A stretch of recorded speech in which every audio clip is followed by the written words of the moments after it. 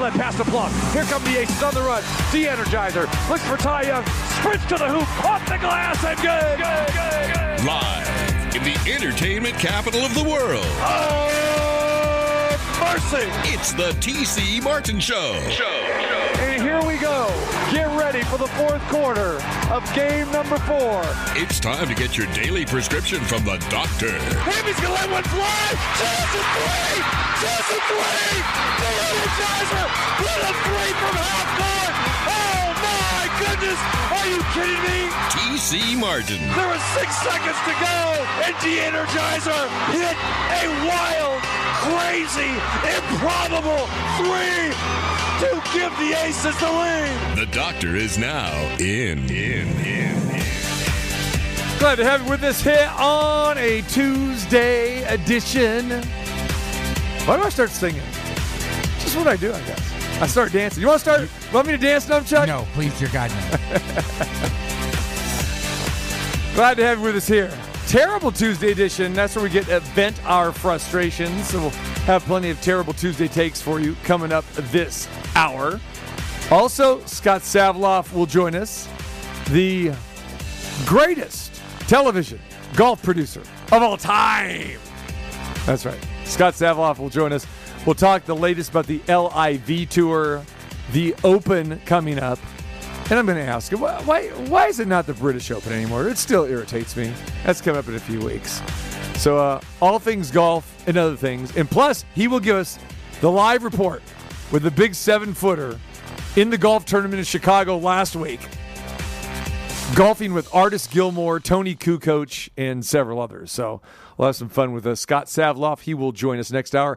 And our good friend over at Red Rock Casino, Chuck Esposito, will join us. We'll talk all things gambling, all things sports wagering with Chuck regarding baseball, NFL futures, Stanley Cup finals. What was that handle like? That and a whole lot more coming your way on the show. So a lot to hit on here today. And also, you will get a chance to hear from the MVP, A'ja Wilson. Always fun with her. Talk to A'ja about A'ja's dance moves, A'ja's corny dad jokes, and we'll get some basketball in there as well, too. And as we know, A'ja Wilson, part of the All-Star festivities again in her 4th year. A'ja, along with Jackie Young and Kelsey Plum, making the All-Star team, and the reserves will be announced in a little bit later on today as well, too. We'll see if potentially the Aces have another ace or two on there. Maybe Chelsea Gray. Chelsea Gray did not play last night. She did not travel with the team because she has some family emergencies that she had to attend to. But despite that, the Aces were still victorious last night as the Aces got the job done last night in Los Angeles. Aces defeat the LA Sparks 79-73. They snapped a 2-game losing streak. As we remember, the 2 games this past week, actually the Aces had a 3-game homestand where they won the first game against Minnesota and then had a couple tough games. I mean, all 3 were tough games. In that Minnesota game, they had to rally to win in that game. But then you go to the game against the Chicago Sky, which was just pure craziness, where the Aces had a 28-point lead in the first half. Blew the 28-point lead, ended up losing by 9, 104-95 in that game to Chicago. How are the Aces going to respond 2 nights later when they took on the Washington Mystics? And it wasn't good. They had some ill effects, a little hangover effect from that game. And Elena Delle Donne, the Washington Mystics, came in and beat the Aces for the 2nd time this year. So a little bit alarming considering that you lost 2 home games. First time that the Aces lost 2 in a row, whether it be at road or away. But to lose 2 home games like that, rather concerning, especially considering that before that, they only had 1 home loss, and that was to the Connecticut Sun in a back-to-back situation where they beat Connecticut, going back 4 weeks ago, and then 2 nights later, the Aces lost to Connecticut. But So your home losses are to Connecticut, Chicago, and now Washington, all three perennial playoff teams year in and year out, and they will be there in the postseason, no question about it. Becky Hammon was not happy with the performance with those games, and you wonder, okay, now you got a short turnaround. We have a game last night in Los Angeles. Granted, the Aces have defeated the Sparks on two prior occasions. They're 2-0 against them and really handily won those games. What was going to happen? Well, news came out about Chelsea Gray that she was not going to travel with the team, accompany the team. So there's a little bit of concern. The Sparks just came off a huge win against Seattle where they blasted them a couple nights earlier. And the Sparks are more healthy now than they have been. Of course, you have Liz Cambage. And so they played last night in Los Angeles at the, Crypto.com Center. I still want to call it the Staples Center. But anyway, yeah, so the game last night, it was back and forth. Aces fell behind early, basically down close to double digits in the first half, but they did battle back nicely, had a nice second quarter where they turned things around. And second half, Aces held on for the victory, 79-73. So they did snap the two-game losing streak and improve their record to 14-4.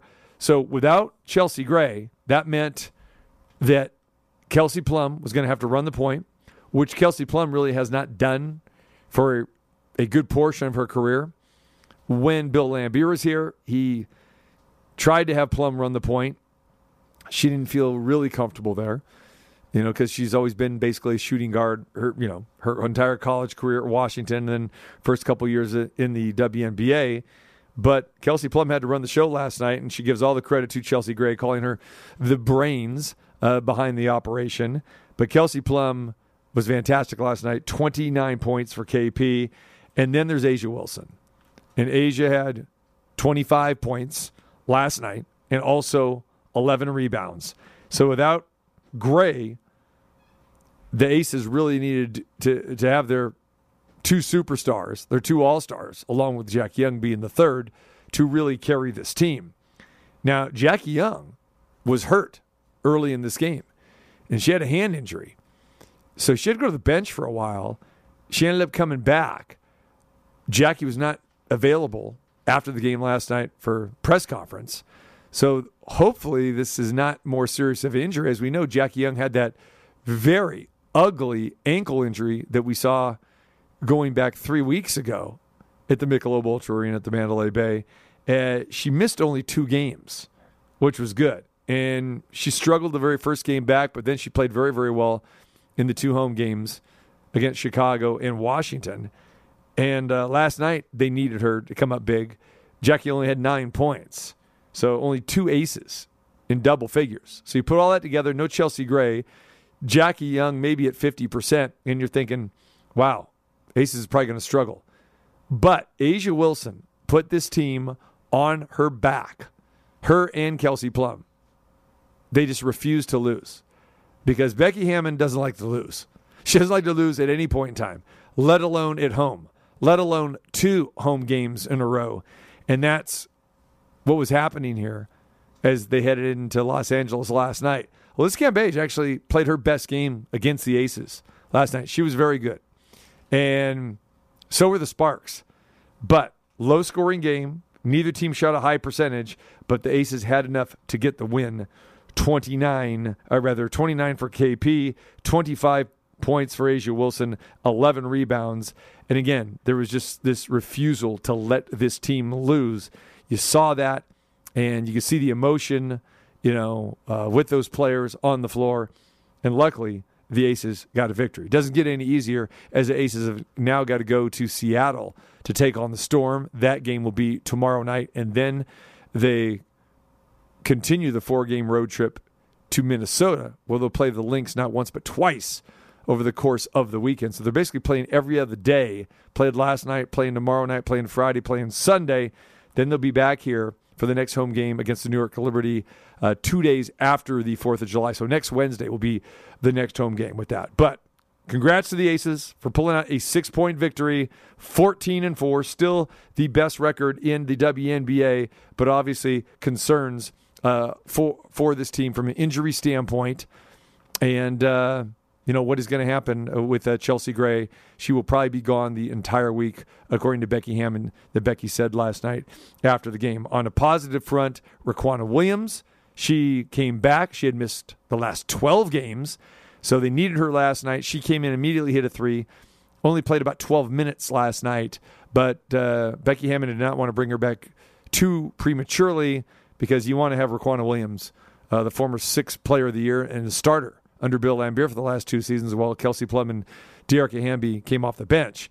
But Raquana Williams came in last night, hit a 3, played 12 minutes, played good defense, looked like there was no ill effects whatsoever, from her injury. So Becky Hammon will ease her in slowly but surely. All right, we talk about the MVP. We talk about A'ja Wilson. Got a chance to sit down with A'ja before the game, for last night's game, and talking a little bit about what has transpired, the losing streak, the All-Stars, and a very great honor for her being named co-captain for the second time in her brief career, and now a 4-time All-Star. Obviously, the heart and soul and the franchise of the Las Vegas Aces, in our favorite, A'ja Wilson. And as we know, the All-Star Game starters in the WNBA were announced the other day. 3 aces named as starters: Kelsey Plum, Jackie Young for the first time. Oh, and by the way, for the 4th time, and team captain, A'ja Wilson. What is happening? Hey, how are you, TC? I'm glad to be here, honestly. How do you feel about the All-Star nod once again? Oh, it's always a blessing. It really is. I got to shout out to everyone that voted for me, and we're going to have some fun in Chicago. 4th All-Star selection, 2nd time as a team captain. Honestly, does it ever get old? No, it doesn't ever get old, honestly. I mean, you never know in this league. There's so many great players. So for people to vote me top voters from the fans is truly amazing.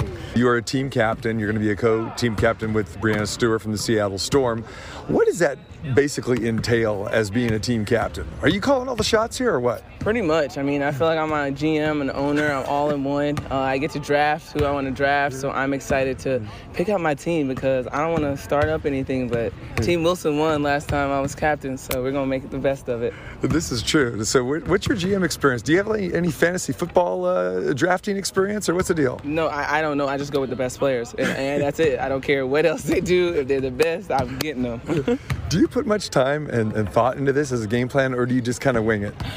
It's a mixture of both. I don't think about it now, but once I get into the room and I'm going against Stewie, then I start really dialing down how I want my team to look.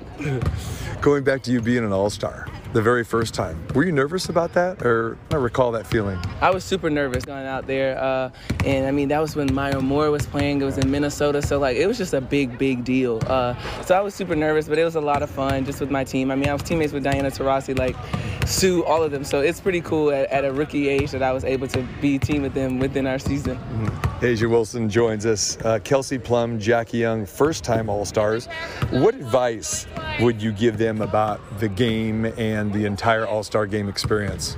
My biggest thing is just have fun. Just have fun. Like, this is the moment where we really don't have to do anything but just play us, and you're playing alongside great players. So I'm excited for them to have this opportunity in Chicago and just have some fun. So voting is underway for the rest of the roster. We need more aces on this roster, A'ja, so give us your best promo.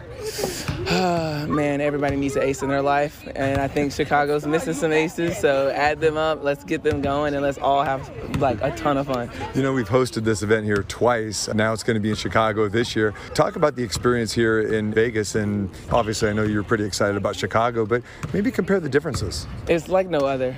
Vegas All-Star with us is just incredible. I feel like it never fails. There's always something to do, and just the organization of it as a whole just puts on a really big show. So every All-Star is never going to beat Vegas in my eyes.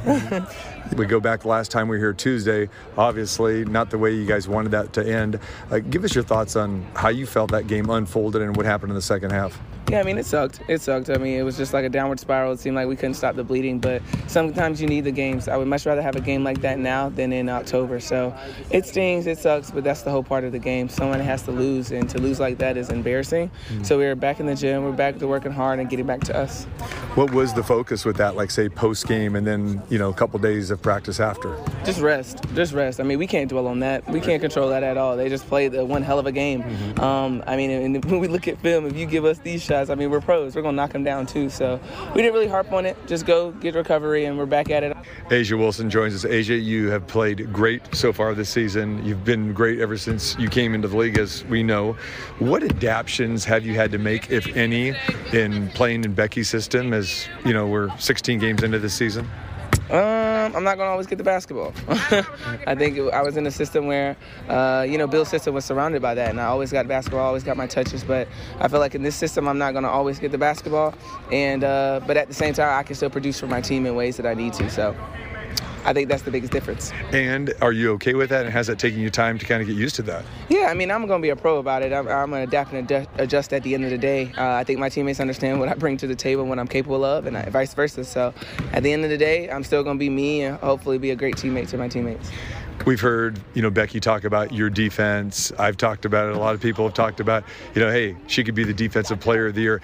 Is that something that you've actually thought about or worked on even more? Or we always talk about offense, yes, and that's the nature of this game. Yes. But how important is defense to you? It's huge. It's huge. It really wins championships. I don't think people understand how much of a mental game defense really is, and that's what tests you. That's what separates good from great, when you mentally tap in on both sides of the basketball. So I'm coming for that defensive player of the year, coming for that MVP. I'm coming for it all because I'm just greedy and I'm a competitor. But I take a lot of pride in my defense and making sure that my teammates understand that I'm back there and they can trust me. Right. Final thing, what has been the most challenging thing for you this season? Getting outside of myself. I feel like it's me versus me in a sense, and I sometimes hold myself back because of my own thoughts. So once I get out of that and just play, I think that's the best thing. But that's been the most challenging. Wait a minute. I lied. There's not one more thing. What is more important to you? A'ja's dance moves or A'ja telling jokes? I think A'ja's jokes are better because it's just so funny. Like, you got to really think about it, and it's like, haha, funny. So I like the jokes better than my dance moves. Wait, who comes up with the jokes? Do you actually write those? No. They're given to me, and I just read them. Give everybody just kind of a sense that who hasn't been here to the Mandalay Bay before the Michelob Ultra Arena about that, what we're talking about here, and what has been the funniest part of that for you? Oh, man, so my teammates have their mouths full of water, and I'm telling them these corny dad jokes, and I'm over here dying laughing, and I'm just waiting for one of them to spit, and I think my favorite has to be, what's the difference between a clock time and KP is time passes. So that's the funniest thing in the world. But, yeah, it's been a lot of fun so far. But sometimes you get drenched with water too, right? Yes, my teammates are crazy, and, of course, they want to spit the water at me, but it's okay. I'll get them back. A'ja, always great talking with you, and we'll talk to you soon. Yeah, thank you so much. All right, A'ja Wilson, that was before the last game and victorious last night. So the Aces got back on the winning streak. After the game last night, Doug Feinberg from the Associated Press, who's based out of New York, he asked A'ja Wilson a question regarding Brittney Griner.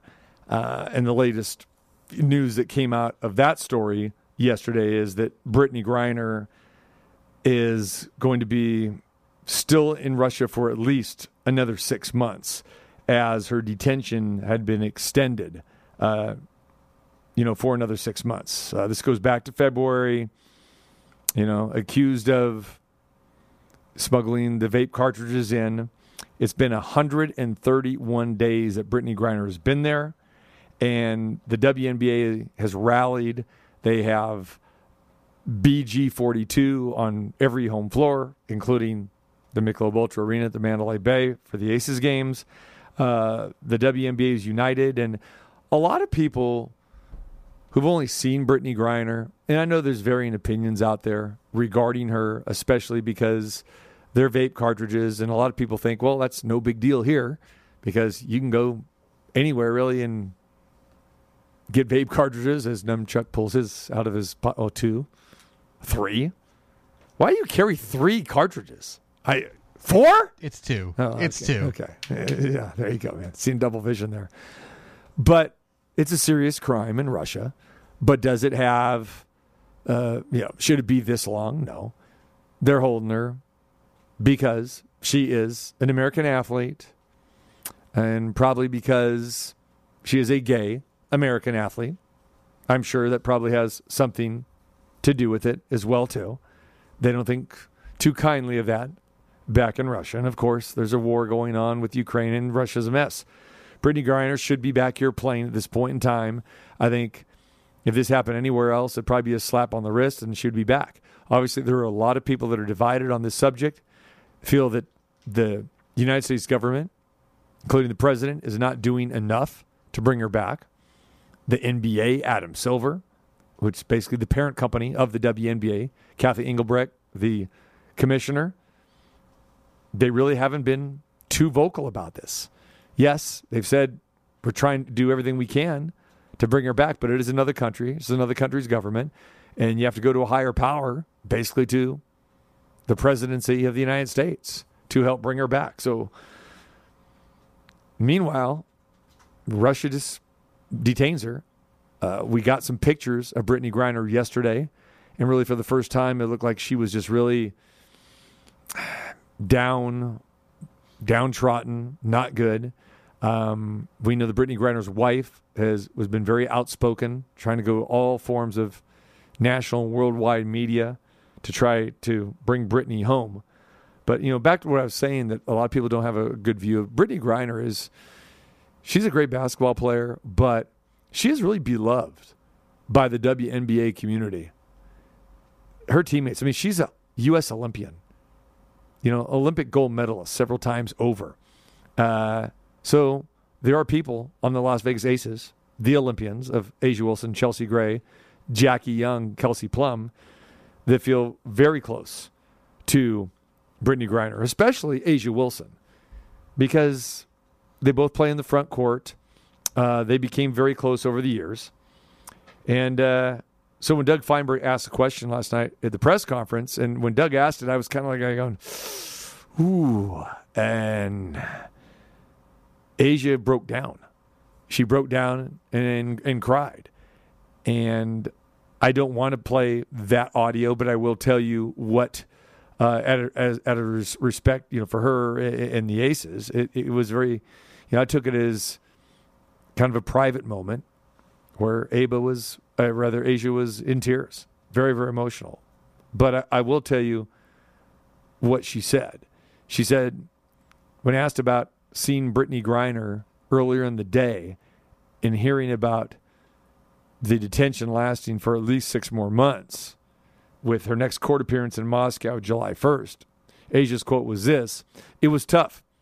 I hated seeing it. It made my stomach turn. I'm getting emotional just talking about it. BG is our sister. She's our sister, and I pray every single day that the people that are in high-ups are doing everything they can to bring her home, because it's unacceptable. And to see her like that, I can't even put into words, because we talk about how great she is as a player, but that's a person. That's someone's wife. And she can't communicate with her. And I just pray every day. I pray every day that she comes home and that she's just healthy, because it's so much deeper than the physical. It's the mental. It's the emotional. And anyone that knows BG knows her spirit is probably the best thing about her. Yes, she can put the ball in the hoop, but her spirit, I hate to see that stripped away from her.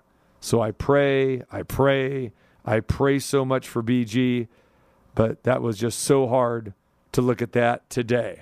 Very emotional response from A'ja Wilson last night, and me watching that, it did. It makes your stomach turn. But to see someone who is close to her, and it's a fellow player, and it's a representative of Team USA, but it's a representative of your league in the WNBA. So, very, very, very sad story, and nothing seems to be getting done about this. That's really the sad part, All right. All right, so great stuff there with A'ja Wilson. As far as our talk and our interview with her, the Aces get the victory last night, and tomorrow they will be back in action in Seattle. Hopefully they can make it 2 in a row. But you're playing Breanna Stewart and Sue Bird. It's going to be a tough task. And, yeah, the Seattle Storm, they're playing some good basketball too. We'll see. Jackie Young is probably going to be listed as questionable. Don't know. She is with the team because she got hurt last night. But as far as Chelsea Gray goes, she is not with the team. So we'll have to keep an eye on that.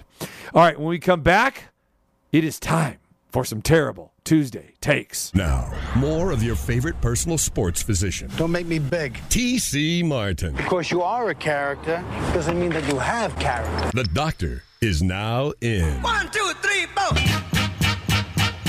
Get up, get on up, get up. All right, the rest of this week, more great guests coming your way. George Shea will be joining us on Thursday. And the follow-up for Miki Sudo's interview. If you missed Miki Sudo's interview, the female eating champion, the 7-time Nathan's Famous hot dog eating champion, the queen of competitive eating, she joined us yesterday. Great stuff. That is on the website, on the homepage at tcmartinshow.com. Go check that out. George Shea, the maestro, as I like to call him, he will be on with us on Thursday. So get ready for that because we know what's happening Monday. Monday, my friend. Yeah, that's what I'm talking about. Monday, the 4th of July, we will be off. So we will have a best of. And you will probably hear if George Shea is what I think he will be from Thursday's interview. Probably be part of the best of. Miki Sudo will be. I'll be home eating hot dogs. I'll be rapping away. I said a hip to dip, the ladies pimp, the women fight for my delight. From the grand master with the 3 MCs that shock the house for the young ladies. Give me the hot dog, the Vienna, the Nathan. It don't matter. Even a Miller, an Oakland A's. I say, hey. I don't know where I'm going, but I like it. That's my jam. That's terrible. No, it's not. This is the beat.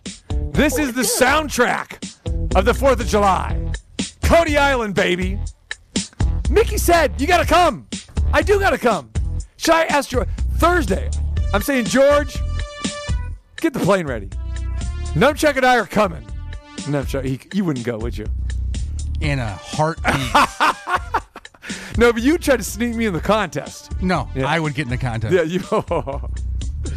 George Shea's going to join us. We'll look forward to that. Scott Spreitzer joins us. Friday, we'll be at the Cosmopolitan of Las Vegas. B. Sal will join us. Marco D'Angelo will be in the house as well, too. The list goes on and on. Tomorrow, Paul Buck Power Stewart. Maybe TJ Reeves. I don't know. But yes, Buck Power will be joining us tomorrow as we talk all things Tampa Bay, cricket, and more. Our good old jolly old friend from England. Tampa Bay and crickets? Well, that's good, too. That's good, I mean, too. Yeah, cricket. Or cricket. He tried to call me out on social media saying, what do you got against cricket? He goes, and you're talking, hot dog eating contest? I don't know if you saw my response, but my response was, well, yeah. I said, I'm good at that. And I'm American. And that's what we do. Us Americans, we eat hot dogs and we watch the Nathan's Famous hot dog eating contest on the 4th of July. That's what we do. All right. But everything else is terrible. It's Terrible Tuesday. That's terrible. Things gone wrong in the sporting world. That's a terrible idea. I want to know what the hell he's smoking. Something stinks in here. That's terrible. It's Terrible Tuesday. Things gone wrong in the sporting world.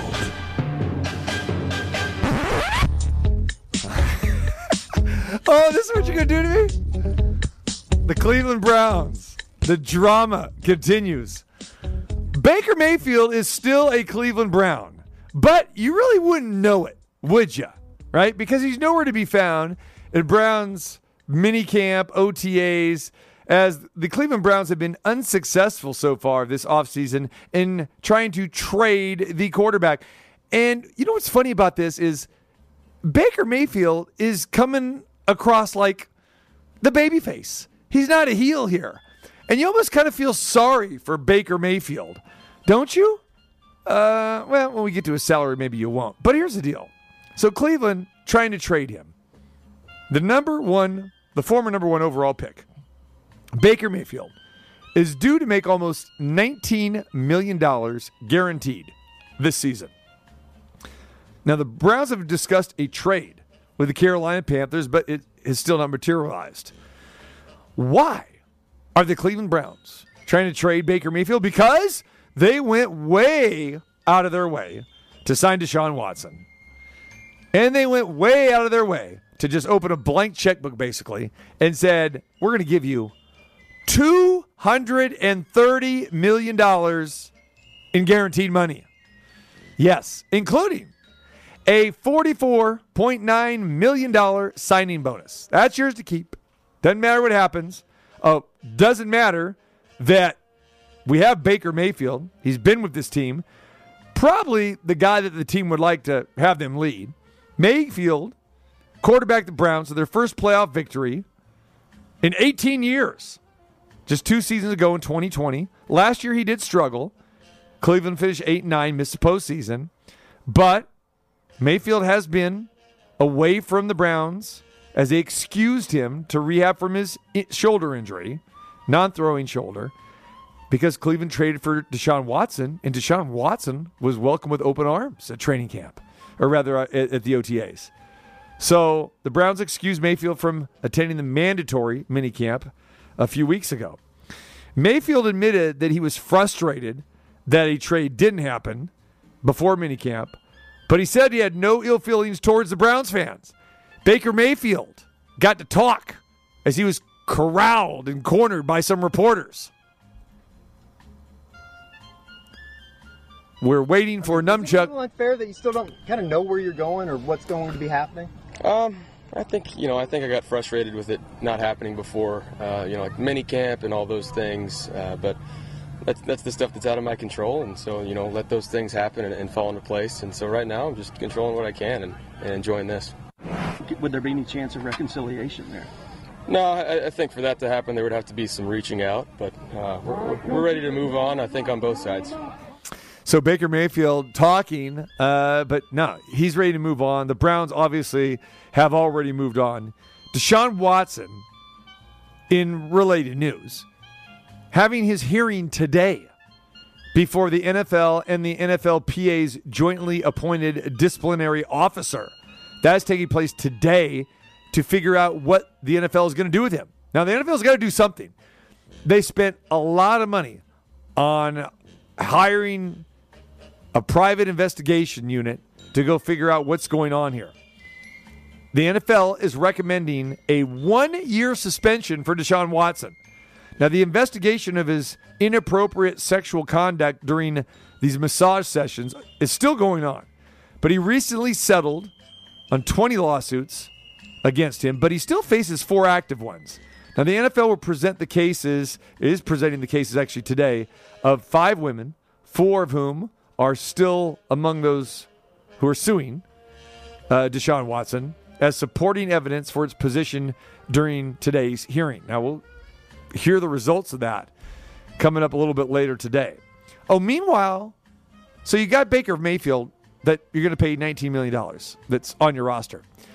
You know what the Browns did today? They decided to sign another quarterback. And who's that, you may ask? Jacoby Brissett. That's it. The much traveled Jacoby Brissett. The much ham and egg quarterback, Jacoby Brissett. I feel sorry for Brisket, but man. So, let's compare Baker Mayfield to Deshaun Watson just from a numbers perspective, because the Browns clearly believe that Watson is so much better than Mayfield, even though they've invested so much time and effort into Mayfield. And you don't even know what you're going to get with Watson as a player. But you know for darn sure, he's probably not going to be around to play. So what are you going to have to do? Play Jacoby Brissett. Because they've upset Mayfield. He's done. He probably won't show up if you can't trade him. And plus, if you're the Browns, you got no leverage to trade him right now. Everybody knows you want to get rid of him. So, if we're comparing these two quarterbacks, Deshaun Watson, in his career, has 104 touchdown passes, 36 interceptions. Okay? Compare that to Baker Mayfield. 92 touchdowns, 56 interceptions. Okay. So that tells you Deshaun Watson, maybe a little more accurate. I think both these teams pretty similar. Texans and the Browns, neither one very good. Completion percentages, Watson 68%, Mayfield 62%. And they've both been in the league relatively the same amount of time. Yardage, Deshaun Watson, 14,539 yards. Mayfield, 14,125 yards. Pretty close. Their records, Deshaun Watson, 28-25. What has he won? 28-25. Baker Mayfield, 29-30. That gets talked about a lot. Okay. Because I guess the expectations were higher for Cleveland, right? Even though the talent wasn't there. Comebacks and game-winning drives. Deshaun Watson has 8 comebacks and 10 game-winning drives. Mayfield has 6 comebacks and 7 game-winning drives. Pretty similar. Really, all of these stats, these quarterbacks are pretty similar, except for one thing. One has a massage problem. One has a tuck and rub problem. A rub and tug problem. Is that what you call it, Numchuck? A rub and tug problem? Rub and tug. Yeah, has a rub and tug problem. See, I stay away from those places. So I don't know the proper vernacular. One has a touchy-feely problem. How's that? One has a sex problem, it sounds like. And the other, well, doesn't. One is likely going to be suspended now, we're hearing, for up to 1 year, maybe at the minimum. 1 year. One is guaranteed $230 million. Mayfield had a base salary of less than $1 million each of the last 4 years. Now, granted, he had some guaranteed money, but it was in the neighborhood of about $5 million. He made about $10 million last year as a quarterback. This year, he's going to make $18.8 million. And Deshaun Watson will just make a heck of a lot more than that. But he's not going to be around. More than likely. Okay? I have to preface it like that. More than likely, he's not going to be around because he's going to be suspended. So why, Cleveland, do you do this? Why on earth would you want to make this move? And why wouldn't you want to keep the quarterback that is your quarterback and hasn't been horrible? Because you're not replacing him with an Aaron Rodgers. You're not replacing him with a Tom Brady. You're not even replacing him with a Russell Wilson. You're not even replacing him with a Ryan Tannehill. I mean, come on.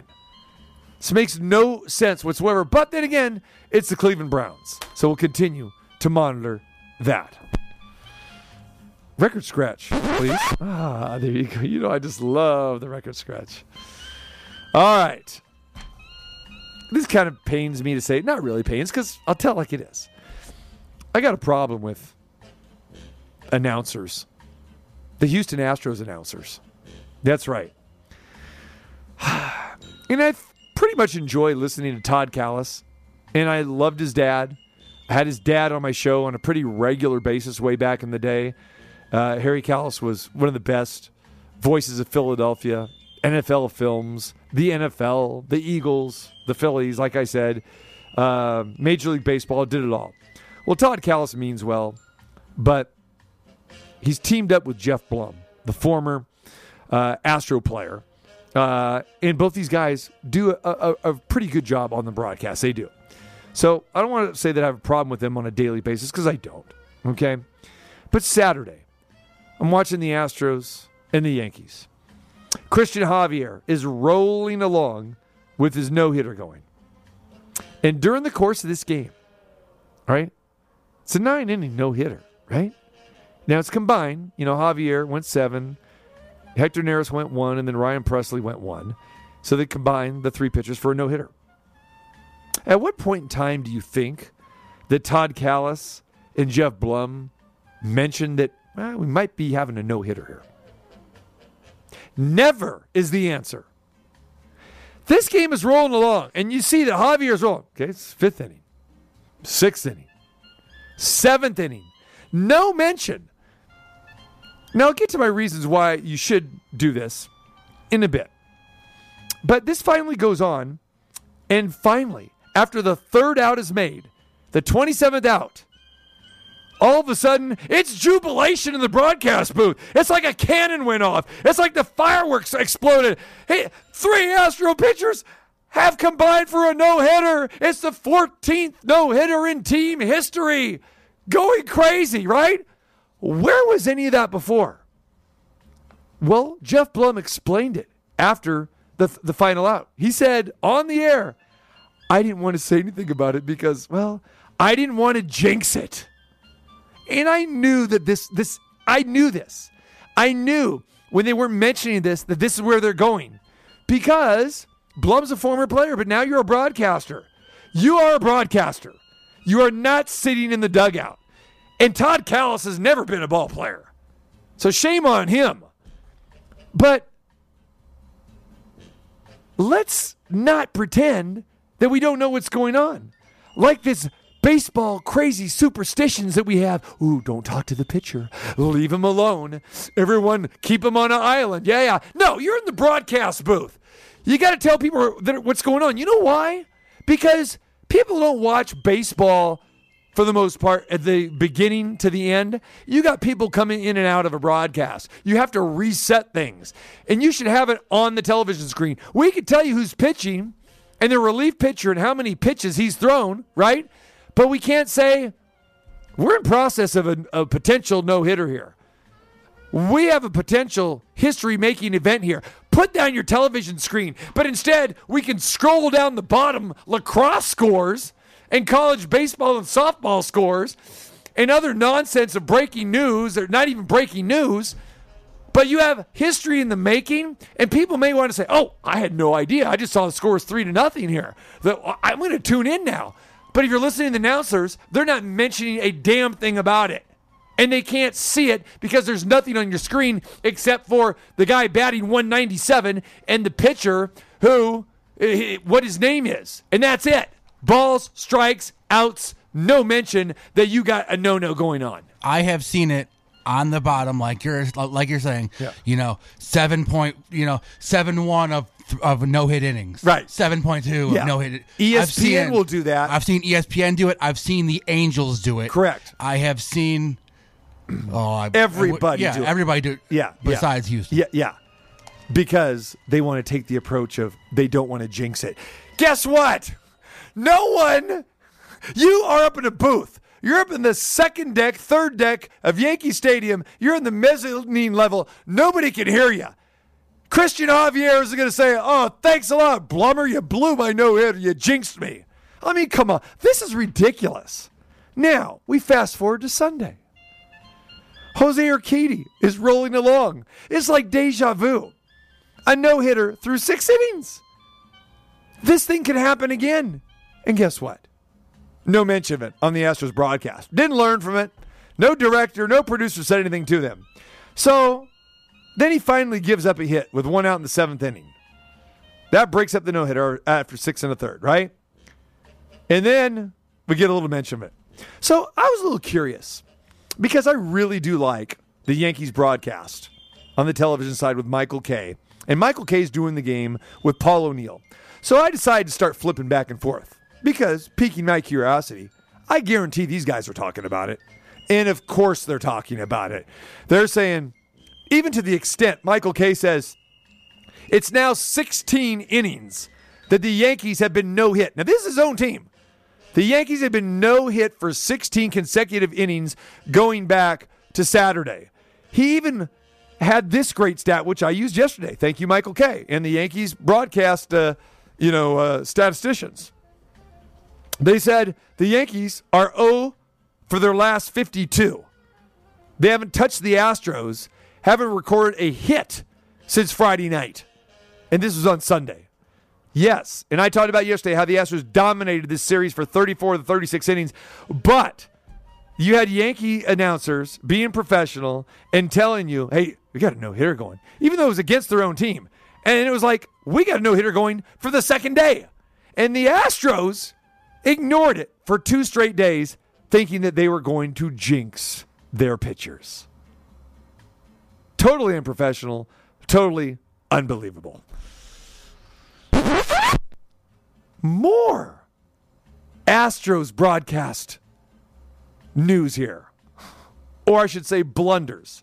Now, Clay Hensley He's a former pitcher, pitched for the Yankees, even pitched for the Astros for a little bit.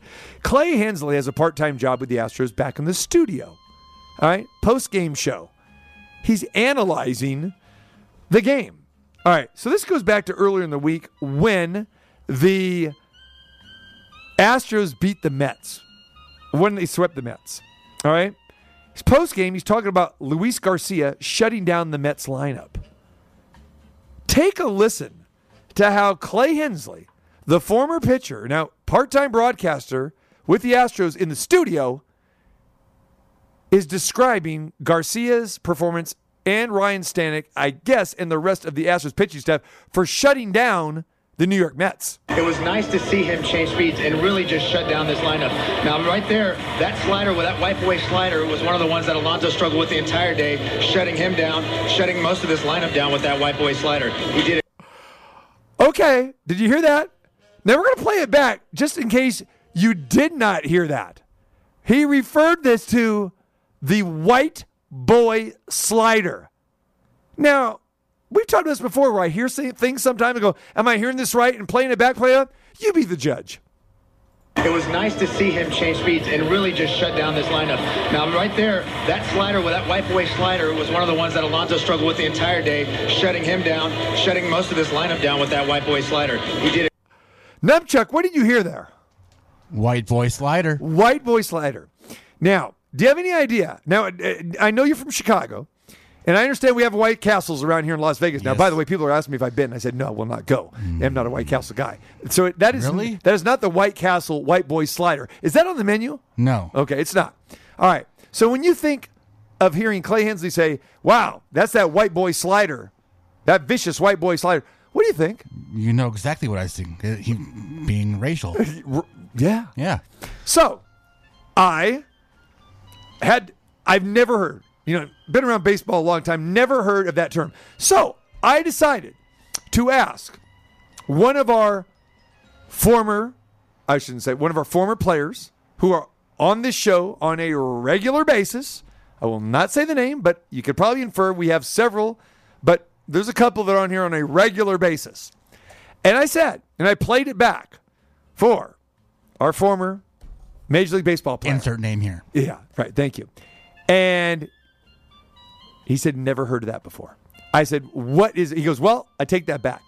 I've never heard anyone say that before. I said, so how would you describe it? And he goes, it's basically a nasty slider. And we've never used that term, but that's really what it means. So when I first heard it, I said, you know what? They can't be saying white boy slider. He's got to be saying wipe out slider.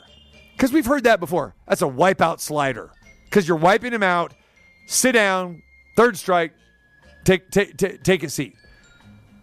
But to hear him say white boy slider, now I'll give you the definition that our former Major League Baseball player said. After you hear it one more time. It was nice to see him change speeds and really just shut down this lineup.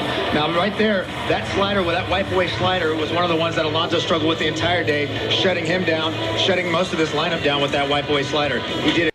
So, our good colleague says it means a working man's slider. A working man slider, like a blue-collar working man slider, which still I don't understand. But still, nobody has ever really used that, and from a broadcaster standpoint. Now, we've heard people get in trouble before. Why has we not hearing anything about any repercussions from Clay Hensley here? Why? We have not. And again, I am not advocating for anyone to lose their job. Not at all. I'm not saying that. But I'm just begging the question that people have lost their jobs for a lot less. But maybe it's baseball, right? I don't know. Well, Tom Brenneman lost his job, right? Several other guys have lost their job. And then, we got Jim Cott, who made the comment. We played it on a Terrible Tuesday 2 weeks ago, right? Jim Cott said this. That favorite pitcher being kind of like Devin Smeltzer, Nestor the Molester, Nestor Cortez. Man, he is fun to watch. What's worse, saying Nestor Molester is fun to watch, basically Jim Cott being old, saying like, oh, he's got some nasty stuff there, right? But what is more offensive? Nestor the Molester or the white boy slider? Numchuck, what do you think? Which one is there one that's more offensive? I think they're about equal. But I mean, to his, discretion, he might have been thinking Big Boy and White Castle and just kind of mind farted and Really? In Houston? You're not going to find a White Castle in Houston, my friend, all right? Stop. It's not like they are only in Houston. They travel. They travel to Vegas. Have you been to the one in Vegas yet? I love White Castle. Have you been to the one in Vegas yet? Yes. Oh, you have? Yes. What do you love about it? I've been to, there's two in two in Vegas. Okay. Now. I've been to both. Okay. And I've been to the one in Gene. What do you like about it? You need to try it. You'll realize. Okay. It's amazing. The pictures that I've seen and everyone else that I've, it has a rep for me of being the late night spot in Chicago going, and they're cheap and they don't look very good. They don't look good, but they taste good. They taste good. They taste better than the crappy Jack in the Box one. Yes. You know what I'm talking about? Okay. Yes. How about the Monster Taco? Does it taste better than the Monster Taco? Jack tacos. You like that? Oh my God! Hold on. That's not real beef, Oh, I don't care. After a night of drinking, I know that people are going to say to me, "Well, we know you like the McRib." Okay, guilty. Exactly. Guilty. Exactly. What is the McRib? Tell me what the McRib is. I don't know, but it tastes pretty good. Maybe it's a barbecue sauce. There it is. All right. Yes, very questionable with all that stuff. All right. Phew. We will have to continue next hour as we have more Terrible Tuesday takes, more from the baseball diamond, and we are going to talk about the brawl that occurred. And actually, it was a brawl in Anaheim over the weekend between the Mariners and the Angels. And yes, I'm going to reference another brawl between these two teams back in the day. All right, so hang tight for that. Also, guests coming up next hour as well, too. So hang tight for that. Chuck Esposito will join us. And our golf guru, Scott Savloff, our golf television producer extraordinaire. Always great stuff with him. And we'll get his report from the tournament that he put on last week, the celebrity tournament where the big 7-footer, Big Bill Cartwright, Tony Kukoc, and others were there. And we'll talk about the PGA and the LIV. This thing gets more and more heated, more and more defections, seems like every day. So we'll talk to Scott Savloff regarding that, plus more Terrible Tuesday takes.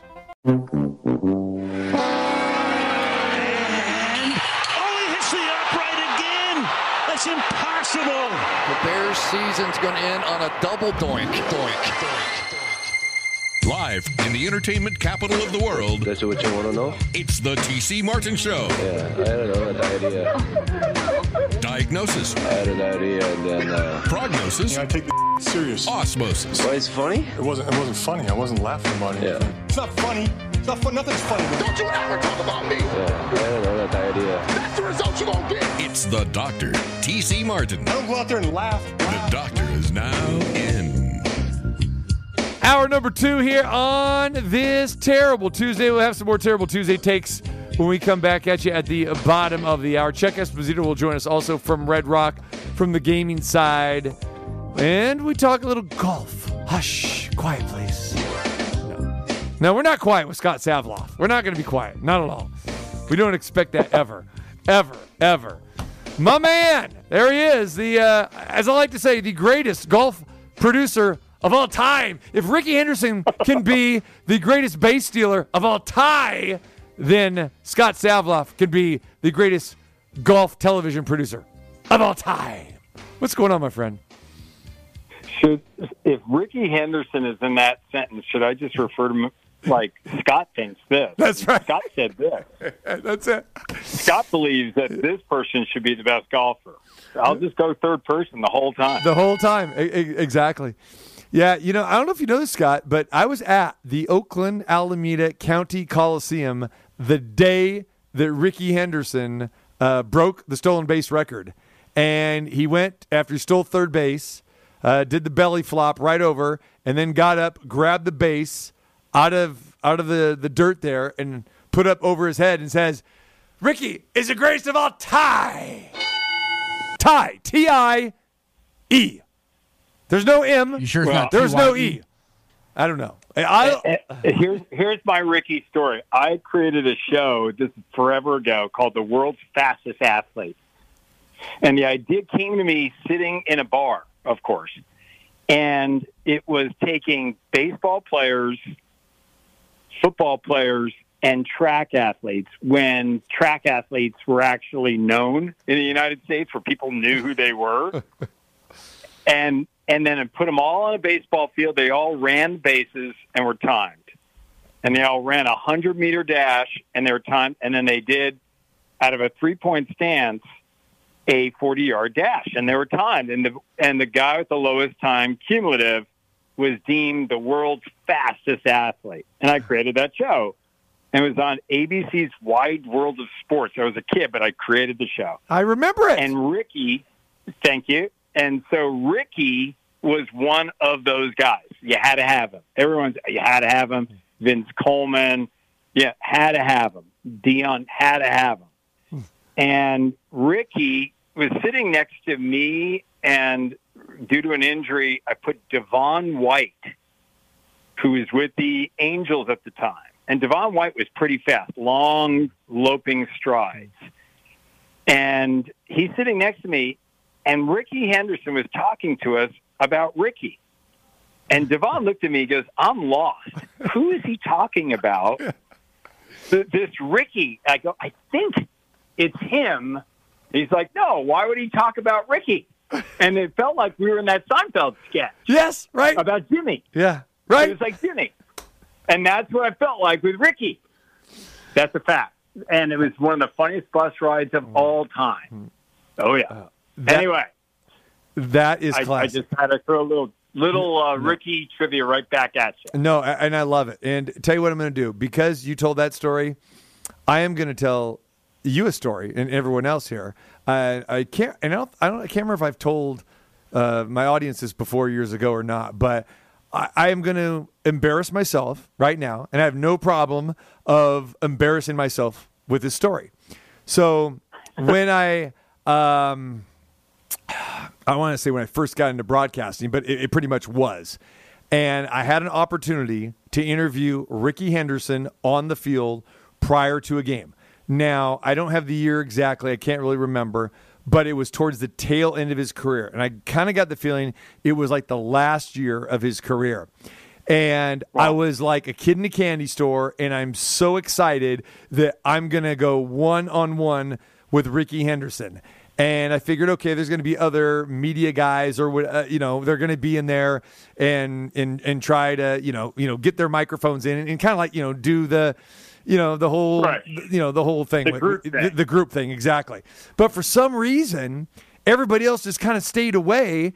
And I don't know if I had people fooled, Scott, or what, but this guy's got a one-on-one with Ricky, so we're just going to, back off. Because a lot of times I'll do interviews, and then people will do the portal thing. Okay, it's cool. That's fine. And they'll want to get some sound bites. So I'm doing this. It's like my first major interview. Do you remember back in the day, and you did a lot of TV, so you might not have, but a lot of us radio guys would do like the DAT machine. And it's like the little DAT, okay?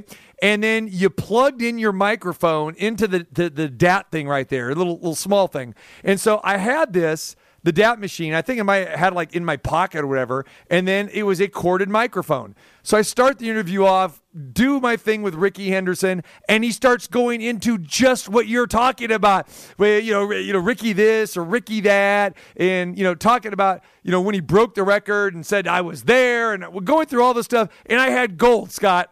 I had pure gold, and I had about 8.5 minutes of me and Ricky Henderson, and I go back to the dugout there because like batting practice is going on, and I go in and I play it back.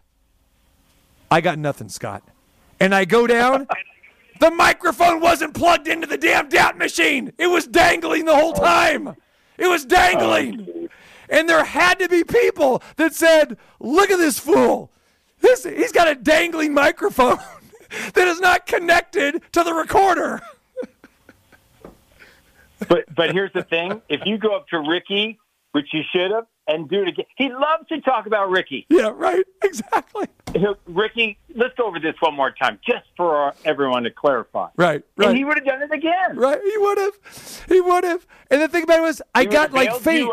I got faint, Ricky, because I guess like you have a condenser microphone that's in there, right? So it was like in my pocket, so you could hear Ricky. You could pick up some stuff. I'm going, boy, how embarrassing is this? But that's okay. And I think as broadcasters, we all have some snafus like that. There it is. But there we go. Let's go back to the Oakland Alameda County Coliseum. Let's go, Numchuck. Took a long time, huh?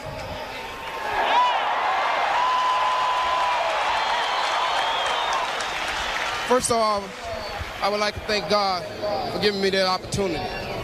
I want to thank the Haas family, the Oakland organization, the city of Oakland, and all y'all beautiful fans for supporting me. First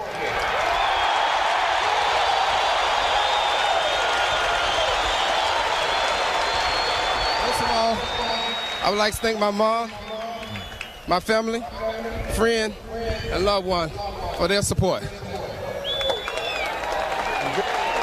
I want to give my appreciation to the late Tom Trevorhorn and the late Billy Martin. Billy Martin was a great manager. He was a great friend to me. I love you, Billy. I wish he was here.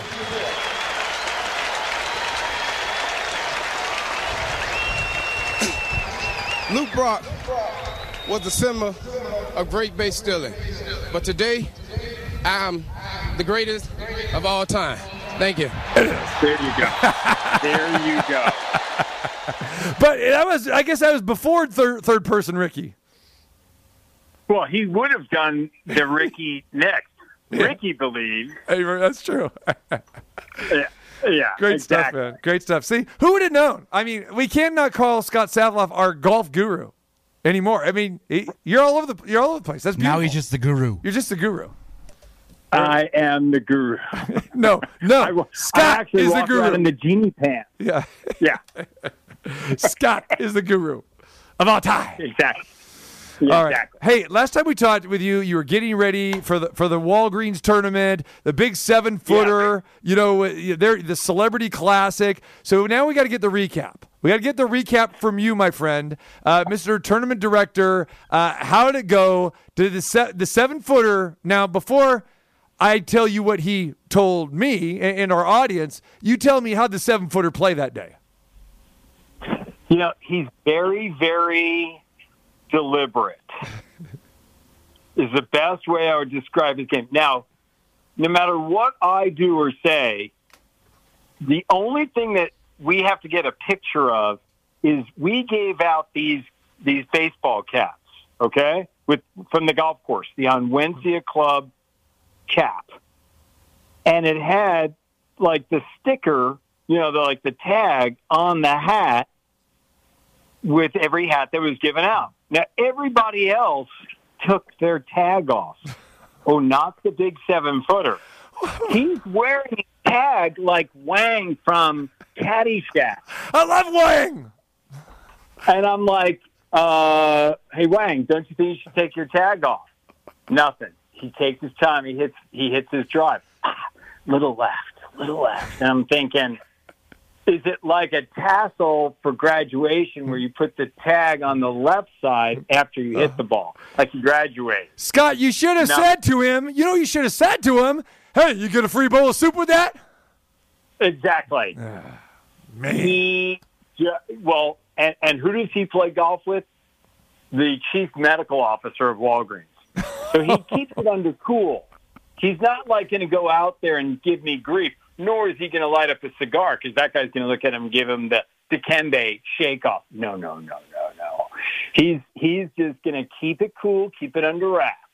That's how he played. Who does he think he is? I mean, Ice Cube back in that was a thing back, remember in the 90s where, the tag would keep our tag on the hat? I mean, it's like, right? That was like 90s.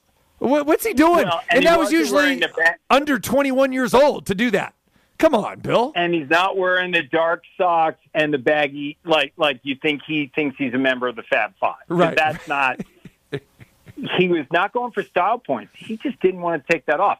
Now, what I will send you, which your viewers will have to be described by you is he did a salsa dance. He took a salsa lesson while playing.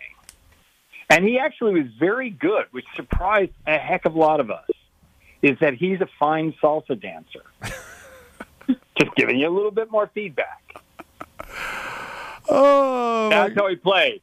If the highlights of his game are that he had a tag on his hat and he took a salsa lesson, it doesn't say very much about his golf game. Right. Now that's what stood out for me. But I did talk to Tony Kukoc, who has a word with you about hygiene. He wants to have a conversation. Oh no! I shared with him. I said, "Look, our friend out in Las Vegas was commenting mightily about his hygiene, and what came back was hygiene, huh?" There you go. That's exactly where we're at. He was set it up. Set it up, my friend. Set it up. Well, oh yeah. It's one for the ages. Now you should. But the tournament, I got to tell you, it was the warmest day in Chicago. It was like 98 degrees, but had a nice breeze. It was sunny and warm. It was a fantastic day. We raised for Red Nose Day and for Comic Relief, the charity of Walgreens. We are over $1 million in our raise, and I got to tell you, just a wonderful effort by the team at Walgreens, and I'm just privileged to be a part of it. All right, so let's go. Breaking news, as our astute producer, Numchuck can only do. Numchuck decided to get the big 7-footer on with us right now to find out the mystery here. Big Bill, Scott Savloff, has just told the world about your golf game last week in Chicago. But the question is, why didn't you take the tag off your hat? What is up with that? Well, what I'm trying to explain to Scott, and speaking of hats, talk to us about Gilligan's hat. That was a new hat that's on my head. So to represent the newness of the hat, and it was a Walgreens hat. So I would think, it was the Awencia's hat that he would appreciate it. It looked great. It represented something new, spanking new. Why tear it off? So that's all I'm trying to help. That's all I'm trying to help him with.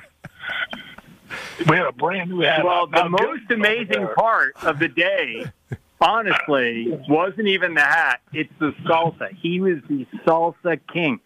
He is Victor. Look, Victor Cruz has nothing on Bill Cartwright. Zero.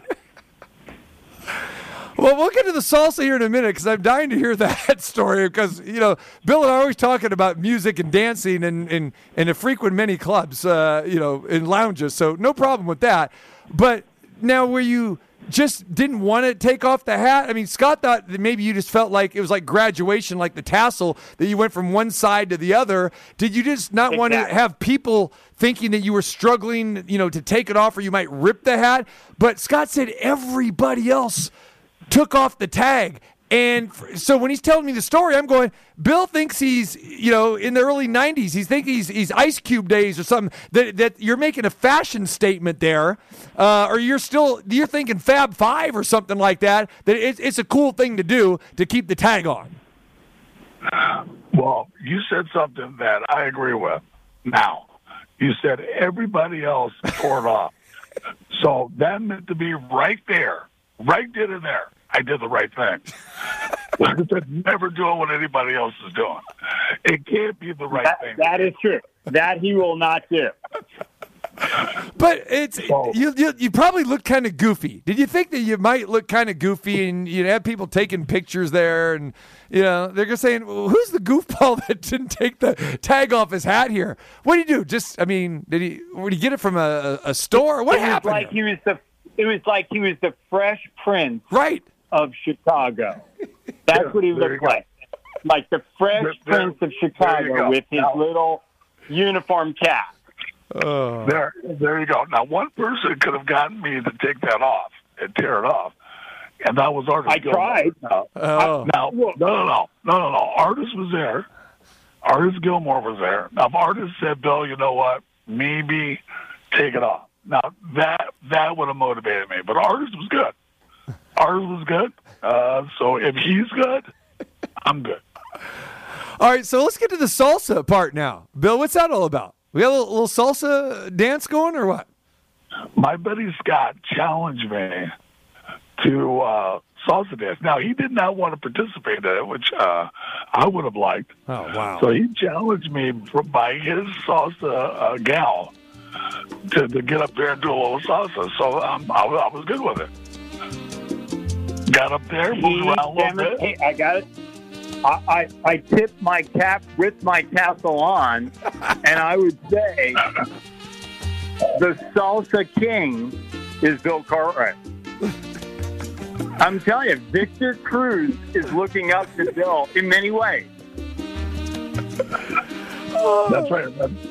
Wow. Now listen, we never thought we would see the 7-footer do the salsa dance. We thought we would see him do the twist before that. Scott, have you ever seen him do the twist? No, salsa. Salsa dance. He wants to bring it all. Salsa. Well, here's the thing now. I mean, as we know, the 7-footer's getting up there. So maybe the salsa is just more of his pace than the twist. The twist, you'd probably have to exert a little bit more energy, right? Oh, I've got the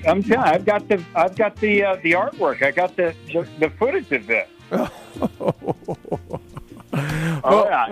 There it is. And all I can say is, Bill is probably sitting back going, well, just send it to the producers of Dancing with the Stars. I'm ready.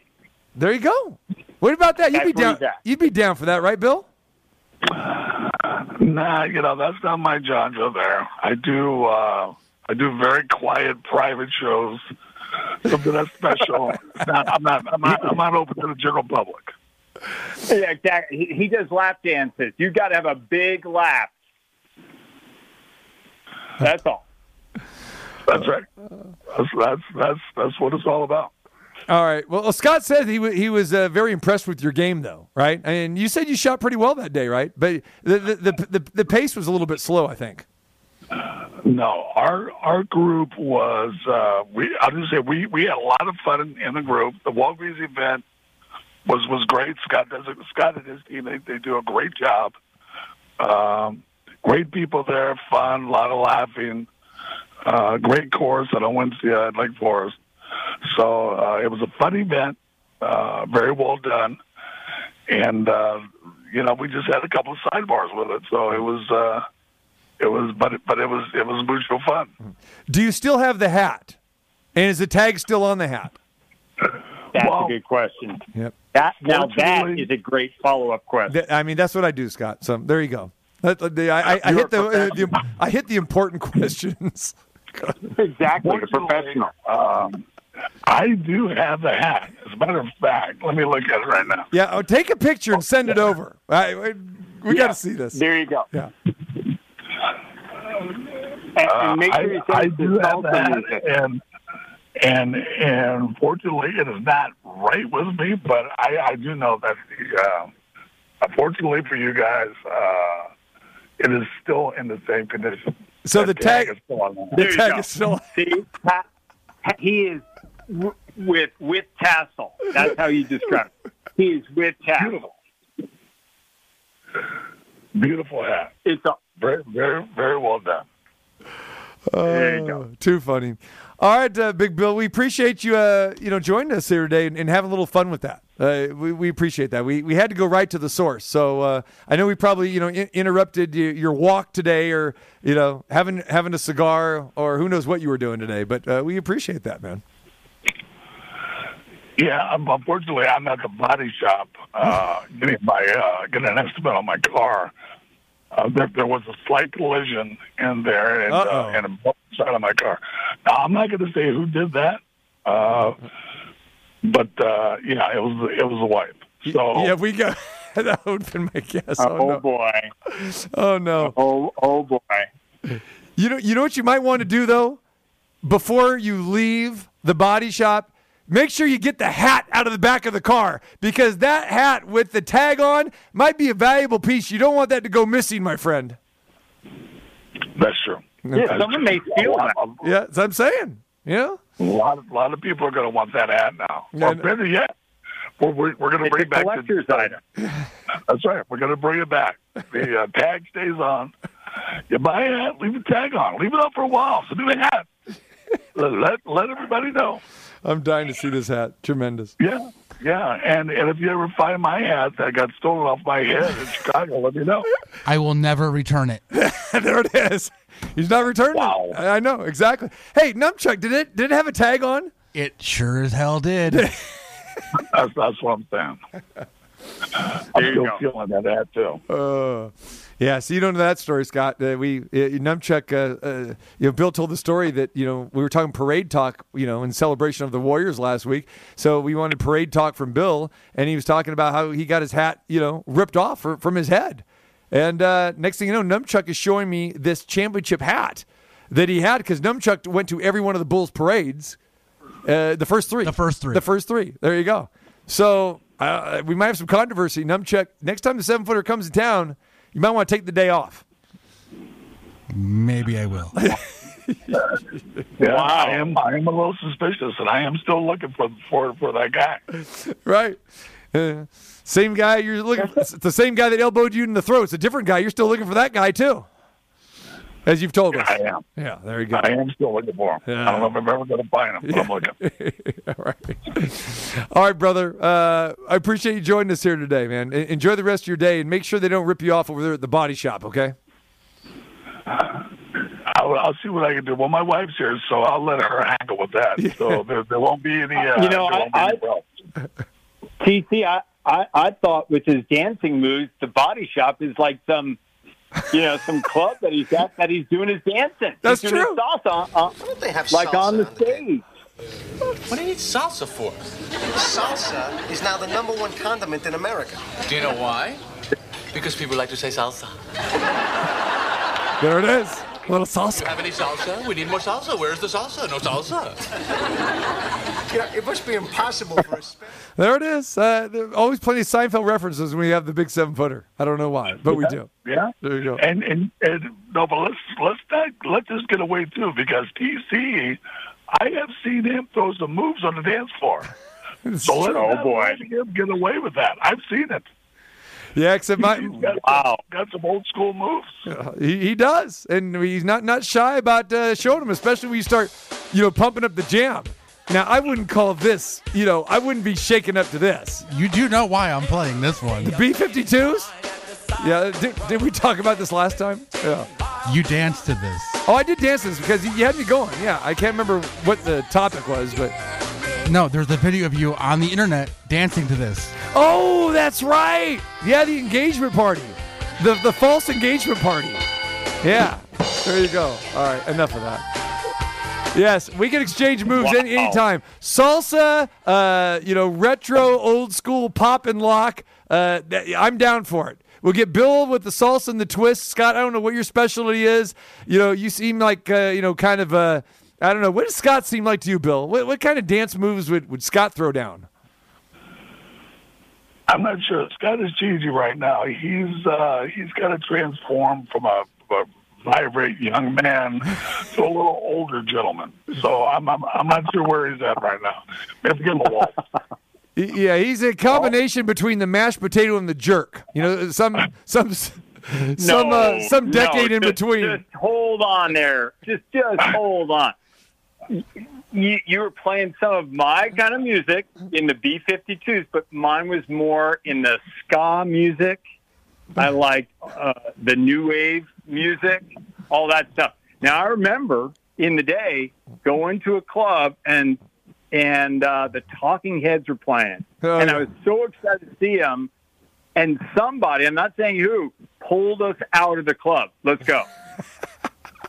That's probably because UTC, somebody else on this call. I know. Let's go. I know. I don't like these. That's because he probably go. wanted to go see some George Clinton or some Parliament Funkadelic, and he said, hey, "We're not doing no Talking Heads. We're not doing Depeche Mode." We wound up going somewhere and having a beer, but it was no. I don't like these guys. Didn't like the Talking Heads.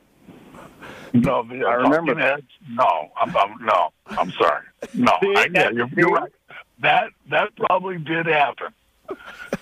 So yes, I'm getting out of there. You know what? I used to play Talking Heads. You know, one of my and I love that music. And that was my jam. But no. Wow. Yeah, exactly. Talking Heads had a really good song. They had a dance song that I used to play back in the day. You could cross over. You could cross over with the Talking Heads. Well, you could go Depeche Mode and New Order and all those bands. That was my jam. That's what I danced. You know what, Bill? So Scott had to be hanging out. If he was in Sacktown during my DJ days, he would have been at the second level, Galactica 2000, the old second level. Because on Friday nights, that's what we did. We played. We had the New Wave night, and I was playing every one of those groups that you were talking about, Savlov. Yeah, you could have joined in with the people in the blue hair, all that stuff.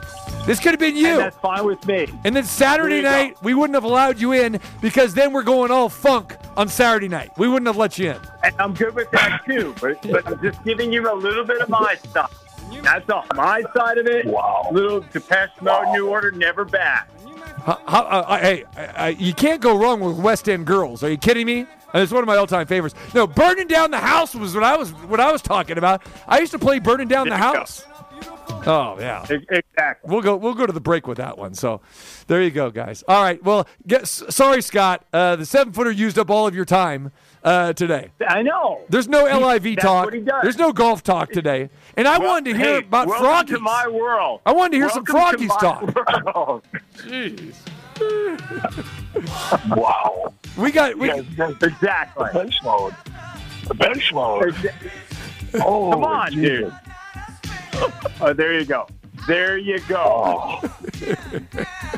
Lord have mercy. I can hardly wait for the three of us to go out. I mean, who's picking the place? I mean, there's going to be some major problems here. I would say that is a very accurate assessment. I'm gonna take over because I'm in charge of the food, and then afterwards, I don't know, the nightclub scene or the dance spot afterwards. I don't know. Well, one thing the big boy and I will agree on the scotch and the cigar. I was just gonna say that. I end up at a cigar bar. That's for darn sure. But we're all good. What are the music choices? I'm bringing my boombox. There we go. All right, guys, we appreciate it. 7-footer, we'll talk to you later. There he is. All right, Scott. All right, Scott, take care. All right, Scott, we got to have you back on so we can talk a little LIV update, PGA and all that stuff. So we'll get you back on, brother.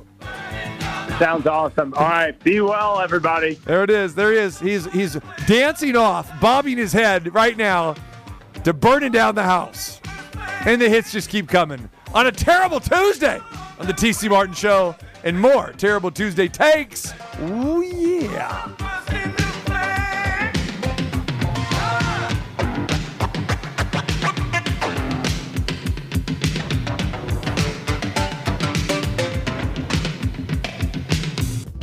This is Bill Cartwright of the University of San Francisco Dons. You're listening to the TC Martin Show.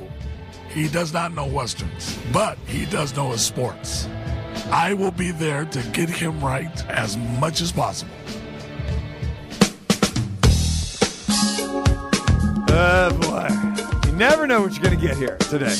Never know what you're going to get. There it is. All right, we continue on. Back to sports. Back to the Red Rock. That's where we go in the Station Casinos and our good friend, the pride of Chicago himself, Chuck Esposito. What is going on, my friend? I'm all good, T. It's just, football is not that far away. Basketball and hockey just ended, and just kind of surviving baseball right now, buddy. I know. We just had a riveting conversation with the 7-footer and also one of our famous golf television producers. And the topic got swung to Chicago and a couple different things, Chuck. So I got to ask you two questions. One, are you a fan of the Talking Heads or Depeche Mode? What is your musical genre? Say back in the day. I'm I'm a big 80s rock fan, buddy. Yeah, there you go. See, I knew it. I knew it. I knew that'd be good. And finally, Chuck, and you're probably an expert on this. What is your opinion of White Castles? Oh, I was going to guess. Oh, come on. Do you even have to ask? Man.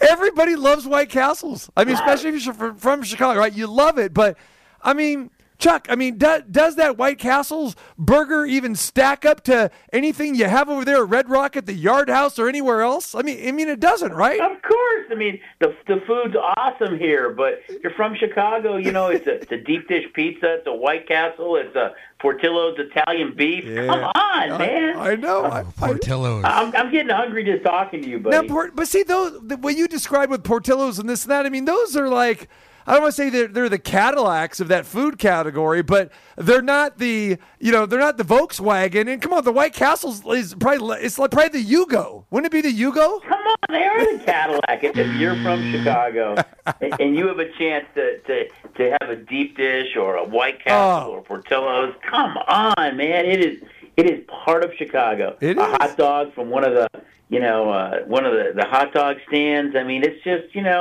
it's just different. Yeah. Buddy? It's just different. I'm with you with the deep dish pizza, whether it's Due or Uno or any of them. Giordano's.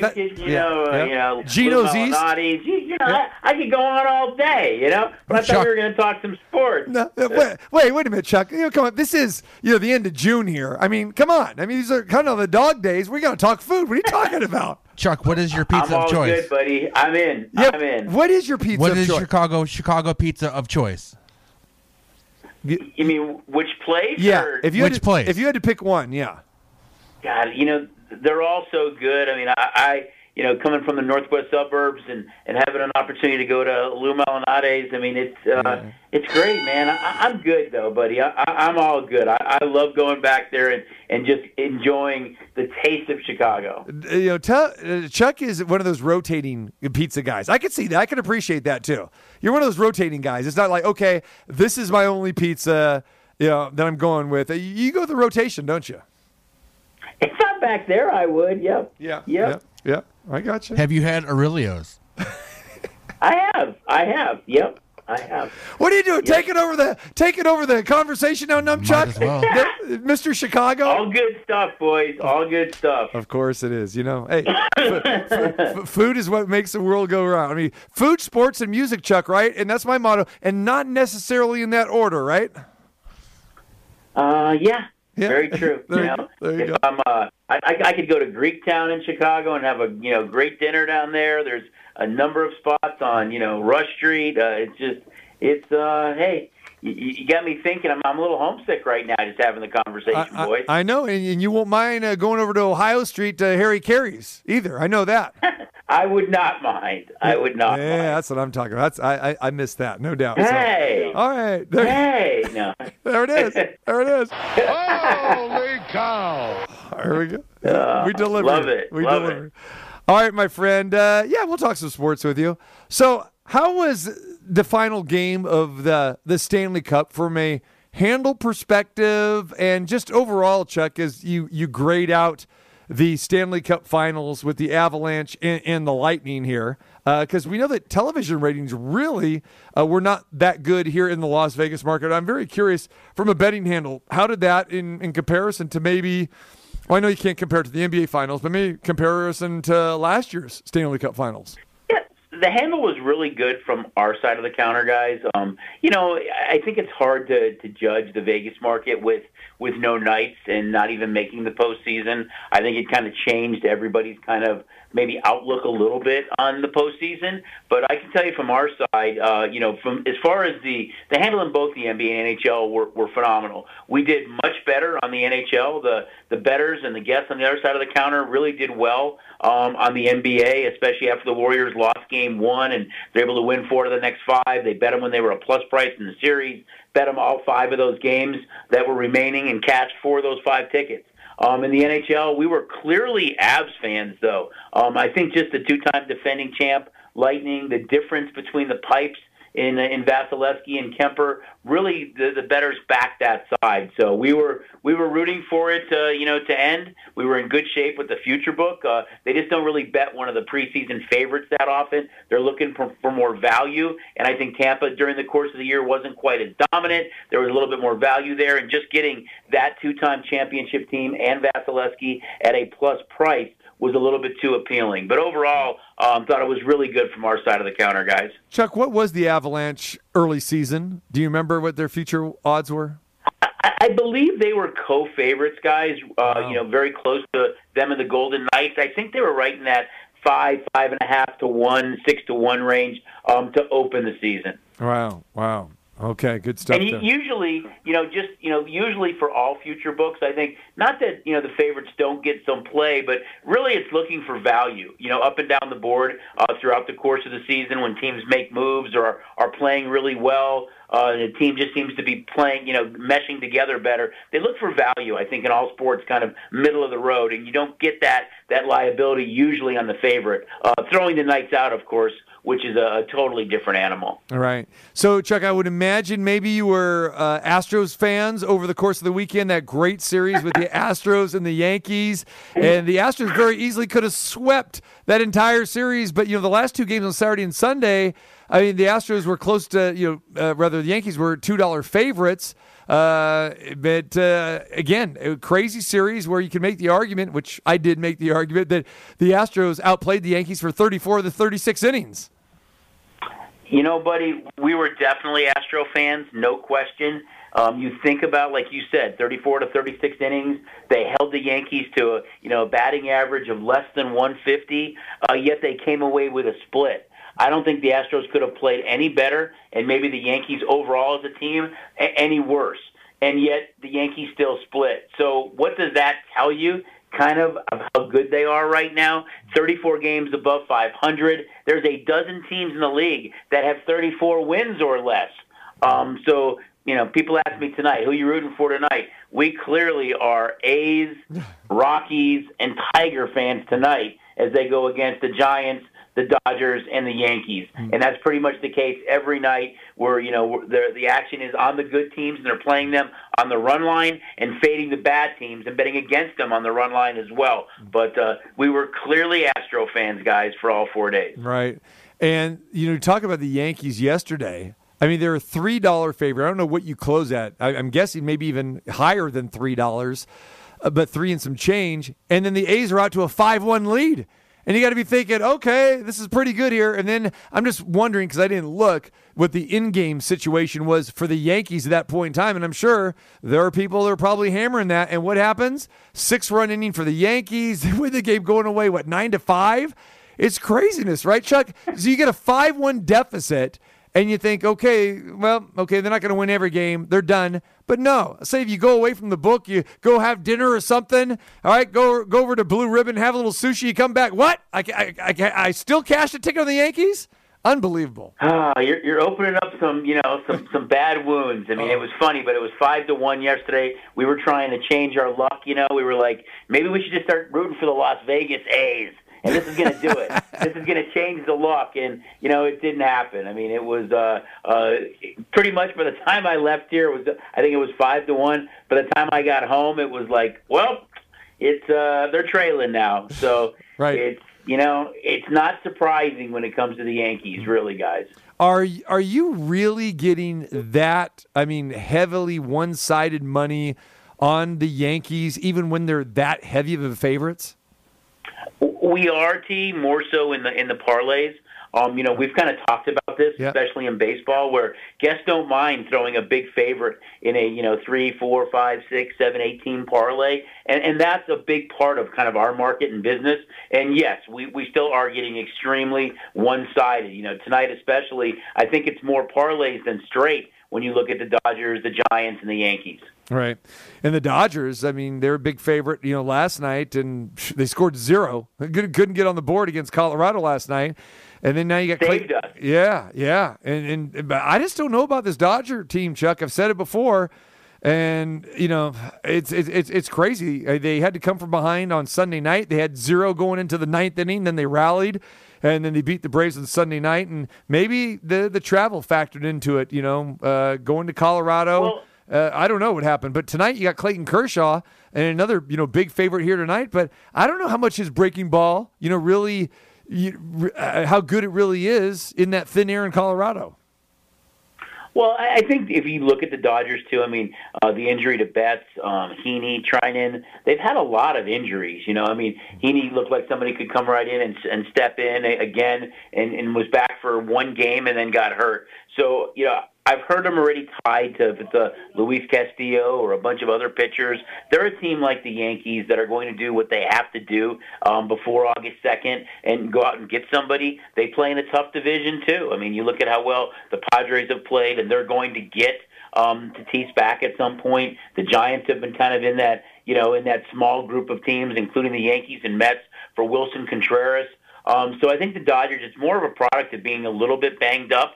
But, if they're healthy and they'll go out and add those pieces, I'm not worried at all about that. The bettors are still going to back them. And, you look at Sunday night where both the Astros and Braves, that we could have won both those games against the Dodgers and Yankees easily. Not only did we lose both those games, we lost them both on the run line as well. So, those two teams, it seems like the majority of the nights when they win, they also cover the run line. All right. Chuck Esposito joins us over at Red Rock. Well, Chuck, never too early to talk about the NFL, and I love it that you guys have got so many props that you're coming up with here, and you're throwing them out there right now. And I saw the most receiving yards and rushing yards. You have props up there with so many, great running backs and wide receivers up here. I think it's pretty interesting here. Are you getting some early action, when you dish out these sheets, for like rushing yards and receiving yards, even though it's only June?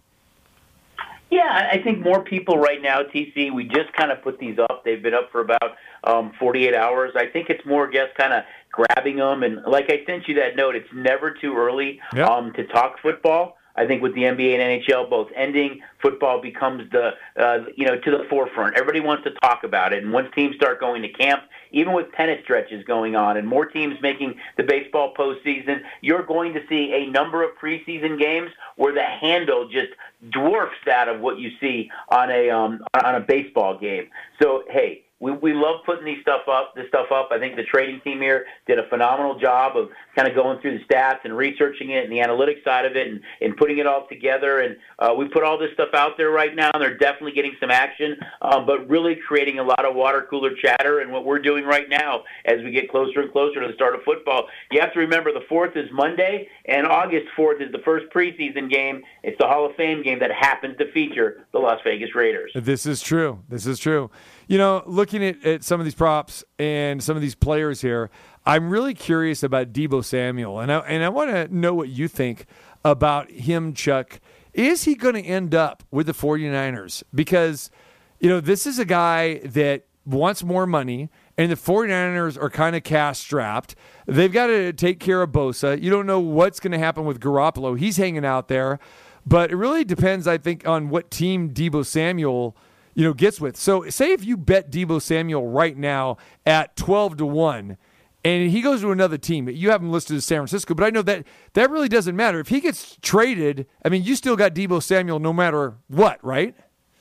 That's correct. We actually say it doesn't matter what team they're on. Mm-hmm. I think, in his case, number one, I think Lynch and Shanahan do a phenomenal job. I think they understand the talent that they have and how he fits in that system. Personally, I don't think Jimmy Garoppolo is there. I think, it hasn't been talked about much, but once he gets a clear bill of health, I could easily see him getting moved. And for me, if I had to make the betting favorite a team right now, I would make the Cleveland Browns the betting favorite for Jimmy Garoppolo. But I think in Deebo's case, he's such an all-purpose guy. And this isn't just all-purpose yards for a wide receiver. He'd be number one. It's strictly receiving yards. Mm-hmm. And, they run the ball a lot. They use Kittle a lot. They've got Ayuk, some other young wide receivers. And I think that hurts him just a little bit. But there is some value there at that price.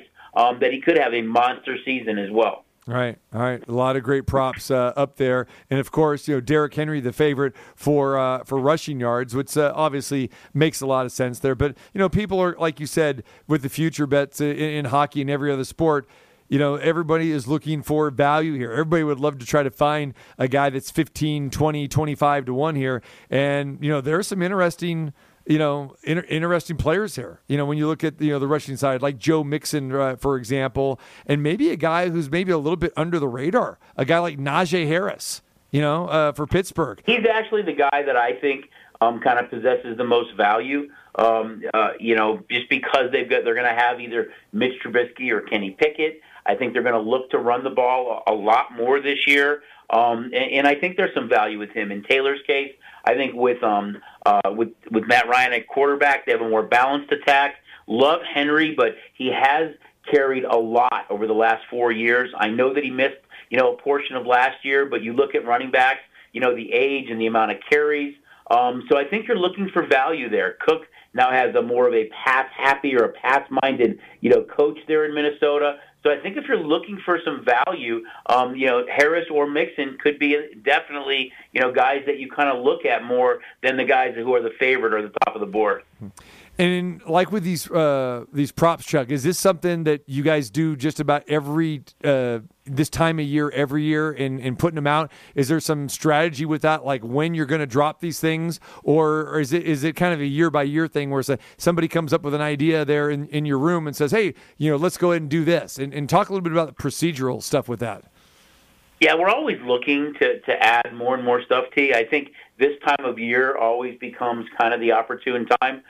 Again, with the conclusion of the NBA and NHL season, it's just kind of baseball right now. It was a different calendar last year where you still had NBA and NHL going on. For the next 6 to 8 weeks, you really don't have that much. So, hey, everyone's going to start thinking about football. Teams are going to camp. We see more and more stuff in the media about football. So we kind of added more props this year. I think we're always looking to add more stuff, and we did it this year. Sometimes it's earlier and earlier every year, but now is usually the time where we really start thinking about it. We're hammering out our rules, going through everything for our last man standing contest, both pro and college.